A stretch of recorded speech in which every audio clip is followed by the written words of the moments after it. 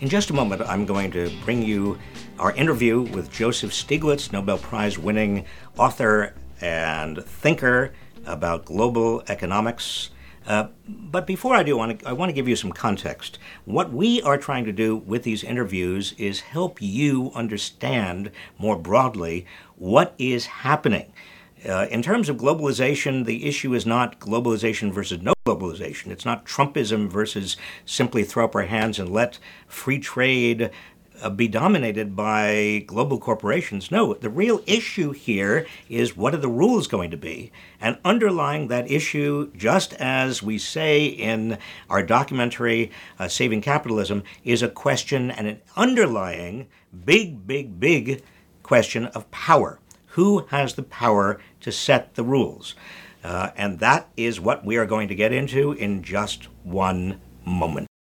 I'm joined today by an old friend, Joe Stiglitz, who is a Nobel Prize winner and a public intellectual, a major voice in terms of not only the rules of the game for the economy, but the rules of the game for the global economy. Joe has pioneered a new way of thinking about globalization in his book, Globalization and Its Discontents. This is the revised Globalization and Its Discontents I'm holding up for you all to see. Joe, both thank you for being with me. We have potentially, 300 million people who are watching. That's just potential, of course. But let me just ask you, the central question. I remember that the theme of globalization and its discontents was that the rules of globalization as they were being developed had been tilted toward the United States and against the developing world. Now we have Donald Trump, and Donald Trump has convinced some Americans, at least, that globalization is bad and we need economic nationalism instead of globalization. What's your response to those Americans who feel that they've been left behind and globalization is just simply bad? Well, that was precisely why I wrote the book, because, as you said, I wrote my original book about how globalization was unfair to those in the developing countries, emerging markets. And now Trump is saying it's unfair to the United States. I watched these trade negotiations for 3 decades. The United States got essentially everything it wanted. So the problem was with what we wanted. We had a globalization agenda that was set by American multinational corporations, by the big international financial institutions. And what they wanted was a globalization that increased their profits at the expense of workers in both the United States and in the emerging markets and developing countries. So it's very simple. There are some big winners. It's the big corporations, and there are some big losers, and that's the workers, both here and abroad. So you're saying, if I follow you, and I read your Revisited, and I thought it was terrific, that it's not a choice between either globalization or no globalization. The real choice is between a globalization that works for the big global corporations, many of them headquartered in the United States, or a globalization that works for all of us, that is, developing nations and American workers. Now, I want to ask you 2 questions, Joe. One is, you and I were both there in the Clinton administration when some of these rules were being negotiated. Such as the World Trade Organization, Chinese accession to the World Trade Organization, NAFTA. Were you aware at that time that the Clinton agenda, if I follow your argument correctly, was really being dictated by big global corporations? Well, it was a little bit more complicated because the Clinton administration inherited NAFTA from the Bush administration. I had a chance to ask Mickey Cantor, who was the trade representative, is like our trade minister, was he aware of the provision like Chapter 11, which is the provision that gave so much power to American corporations, more property rights than they got in the United States. So foreign, when our firms invest abroad, they're better protected against, say, a change in regulation than if they had invested in the United States, almost encouraging them to invest abroad. So I said, were you aware of that? And his answer was just very similar to what I said. He says, I was told to sell NAFTA. We inherited NAFTA. I was told to do two things: put in some labor protections, put in some environmental protections. They were called side agreements. He got those, but many of us were worried, I remember you were, about what all this would do to workers in America if they lost their jobs. We needed trade adjustment assistance. We got some, but we needed more. And we were lucky, let me say, because in this period, the economy was being run tightly. That meant unemployment was very low. And so our economy was creating jobs as fast or even faster than we were losing jobs. The result of that was that even after NAFTA and the WTO, our unemployment rate continued to fall. The real problems began at the turn of the century when we had the tech bubble break in 2001, and then we had the terrible economic mismanagement during the Bush administration, leading up to the financial crisis of 2008 and 9. At that point, we needed a strong fiscal stimulus, and the Republicans said we can't afford it, we can't go into the deficit, and that meant we had a very slow recovery. And with that weak economy, then job destruction outpaced job creation, and that's when you got the suffering that was so great in such a large part of America. But Joe, all of those macroeconomic and macroeconomic policy issues aside for just a moment, going back to something like, for example, Chapter 11 of NAFTA, when Mickey Cantor, who was the trade negotiator for Bill Clinton, acknowledged to you, as he acknowledged to me, that we, that is the Clinton administration, inherited NAFTA, and his instructions, Mickey Cantor's instructions, were to put in some labor protections, and later we got some more trade adjustment assistance, that is, some help for workers who needed retraining and communities that had to adapt. That Chapter 11, did it stay in right there in NAFTA? It stayed there. That was not renegotiated. And again, to be fair, at that point, we didn't know how bad it was because there hadn't been very many cases. Well, see, I think that's a very important point because it was not only Chapter 11, but it was also the beginnings of this arbitration system that was outside the United States, where a large corporation that felt that health, safety, and environmental regulations might impede its profits could use this extra outside the United States arbitration system to get some payment, reimbursement for any losses due to health, safety, or environmental regulations, which came to full flowering in the Trans-Pacific Partnership. But that was started as my memory. My memory is that actually was there in NAFTA, though none of us actually knew it. Is that right? Exactly.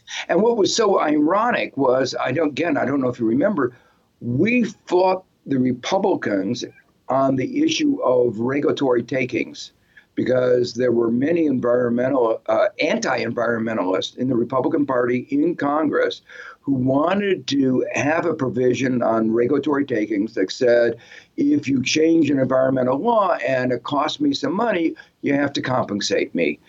We fought back against that. The courts supported us on that. Congress supported us on that. And yet, while we were fighting so hard on this issue inside the United States, in NAFTA, we let it go. We let it go in Mexico and in Canada. And so we gave American firms the right to sue in these countries where we said it's outrageous, you can't sue in the United States. So what we were doing is encouraging American firms, to move out of the United States if they wanted to get these protections. So your memory is very similar to mine. That is, we did not know. You were at the Council of Economic Advisors. I was Labor Secretary. We were pretty high up in the administration. We were engaged in discussions about NAFTA, just as we were engaged in discussions about the World Trade Organization. But we did not know to what extent there were kind of Trojan horses, if you want to use that expression, embedded in these kinds of programs, these rules that would help global corporations headquartered in the United States, but not necessarily help American workers. Is that, again, I want to make sure that my memory is correct, because since Your then... memory is exactly right. Well, then sort of that raises the next question for me. Why were we ignorant? I mean, why didn't anybody know? We're supposed to be in control. Are you suggesting that these global companies and their lobbyists and the people that surrounded the Democrats and even the Clinton administration were very, very sly and knowledgeable, and they had been at it a very long time, and they hoodwinked us? Sort of. I mean, look at... we didn't have time. We're not lawyers you are a lawyer, but I wasn't a lawyer, to read these massive agreements and figure out. We never had a meeting where we said, what is our view on this? Is this good economics? Never happened. So it just wasn't presented to us as an issue. Where I feel it was a little bit unconscionable of the Obama administration, because by then, we had a record. Canada had been sued, lost, and we began to hear some of the things that you talked about, sly lawyers. One of the Canadian lawyers who played a instrumental role in getting this provision written is quoted as proudly as saying that if we put plutonium in baby cereals, and you try to stop us, and we lost profits, we could sue. So they thought this was a great achievement that they had done. I think it's one of the most abysmal pieces of legislation I've ever seen. And so the Clinton administration, we did not know, should have known. Maybe we were just... we had a lot of other things to focus on. But you're saying by the time of the Obama administration, there really wasn't very much excuse for a Democratic administration not to have known what was going on with a lot of these rules. Let's just assume that the George W. Bush administration didn't care or was already in the pockets of some of these large global firms. But Obama, you think the Obama administration might have done more? Oh, very much so. And the interesting thing is that the European government, European Commission, began to rethink this issue when we proposed having a trade agreement with Europe. They made it very clear they would not accept a TPP version of this investment agreement. And I don't know if you remember, there were 10,000 Germans on the street over this issue. So it became a very big issue in Europe. And Obama could have said, now I see, a lot of people are very concerned, a lot of democratic protest. Let's create a new higher standard where we have a better judicial standard, a clearer view of what is being protected, that you can't override issues of health, safety, soundness of the environment. We could have done that, but he chose not to. So on the TPP, on the Trans-Pacific Partnership, on several of these other rules that found their way into trade agreements sponsored and pushed by global corporations, you and I are in agreement with Donald Trump that the TPP, at least, should not go forward. Where do you differ specifically, or at least let me put it slightly differently. If you right now were advising Donald Trump on trade, what would you say specifically are the 3 or 4 major changes in global rules governing trade that need to be made so that workers in the United States, and also developing nations can both do better, as opposed to just global corporations doing better. Yeah. So I like the way you put that. Globalization, if it's well managed, can be of benefit to workers on both sides. So the problem isn't with globalization itself, it's the problem with how we've managed it and how we've let the big corporations write the rules for their benefit. So where you could, for instance, begin, one of the things that very interestingly, the other TPP countries have already begun to do is that we put a set of provisions that made access to generic medicines more difficult. So American workers would have to pay higher prices. And of course, in poorer countries, higher prices mean no access to medicine, more people would die. And that was a particularly iniquitous aspect of it, was big pharma against generic medicine. I talked to all the trade negotiators, the health negotiators, except one refused to come, and that was the United States, and talked to them about, how they could another framework. They didn't have to do it this way. This was a gift to Big Pharma, and a curious gift because Big Pharma is one of the big tax avoiders. They don't create many jobs in the United States. And now the other TPP countries have decided to go ahead without these provisions. So this is already happening in the case of TPP. Well, it's happening in these other countries, you're saying. I mean, the United States basically threw out the baby with the bathwater in rejecting TPP. But what I hear you saying right now is that there could have been, maybe the best position would have been accepting TPP, but taking out these negative provisions, these provisions that hurt average workers. Is that what you're Exactly. Yeah. Exactly. We could have taken out the negative provisions, the investment agreement that we've been talking about. We could have put in better labor standards to say that these other countries, all countries had to have compliance with the core labor standards so that the abuse of market power on the base of corporations against workers would be limited. This is actually one of the reasons.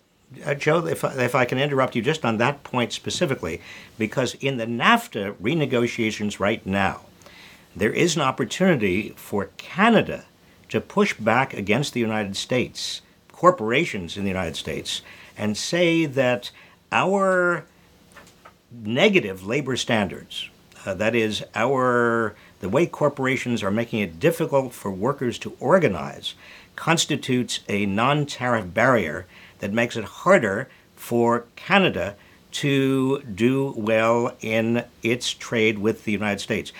Is that a possibility? I think that's a wonderful idea to say, look at if, especially between the United States and Canada, two countries with the same standards of living, it is an unfair trade practice to say that you can bash workers. You don't have standards in overtime. So I think this is really an opportunity to use a trade law to lift the standards.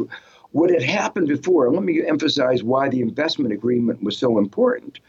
An American firm could go to its workers and say, if you don't take lower wages, accept worse working conditions, we're going to move our factory abroad, get labor at a lower wage, and by the way, we get more job protection abroad, we get more property protection abroad, these protection against the change in regulations on environment or anything else than we have at home. So it's more attractive. So this investment provision was actually a provision to encourage American firms to move abroad and to increase their bargaining power against American workers. We're going to have to wrap up pretty soon, Joe, but I want to just summarize what I hear you saying. And I think it's exactly what I believe as well, and that is that the issue is not trade or non-trade. The issue is not globalization or not globalization. The issue is what are the rules going to be, and how do we ensure that the rules help American workers and developing nations and all people around the world, and not just or primarily improve the profitability of international, American-based companies. And so your instruction or your suggestion, and if I were ever asked, and if pigs could fly, and Trump asked me about globalization, I would say the same thing. The issue is making international agreements work for everybody instead of just people at the top. Is that kind of the bottom line here? That's exactly right. And you have to, one of the reasons this is so important is that inequality has been growing in the United States to such a great extent. I mean, if corporations hadn't been doing so well, if American workers have been doing very well, this would be just a little debate. But what has happened is American workers are not doing very well. You know, median income of a full-time American worker, male worker, and the lucky ones, the ones who have a full-time job, is roughly the same as it was 42 years ago, adjusted for inflation. So they've not been doing very well. But if you look at the numbers on corporate profits, they've been soaring. So it's not exactly the time to reduce corporate taxes and taxes on the wealthy, is it? No, it's not. Nor is it a time to reduce the taxes on corporations. And it's especially not the time to do it without closing the loopholes that are pervasive. A report just came out today of the benefits that Apple alone, one company, was going to get from this tax in the tens of billions of dollars to one company. The company that is the largest company in the world now by market valuation. You know, in a world in which inequality is so large, workers are doing so poorly and the corporations are doing so well, to give another gift to those who are doing well and a pittance at most to everybody else. In fact, by 2027, more than half of those in the second, third, and fourth quintiles, that's meaning people in the middle, you know, except the top and the very bottom, more than half will have a tax increase.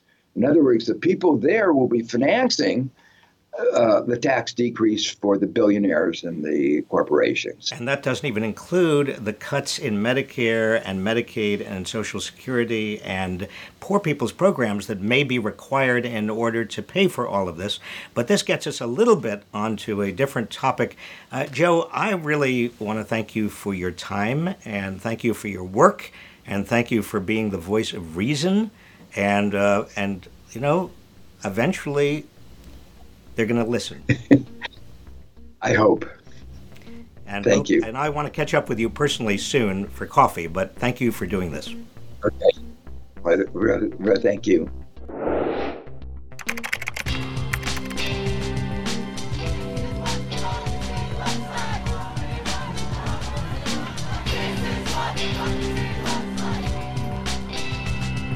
The Resistance Report is a production of Inequality Media and is hosted by me, Robert Reich, and produced by Sasha Lightman.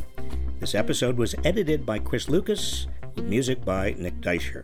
And please be sure to let your friends know about this new podcast. Rate and review us on Apple Podcasts so other people will be able to discover and make use of what we're doing here.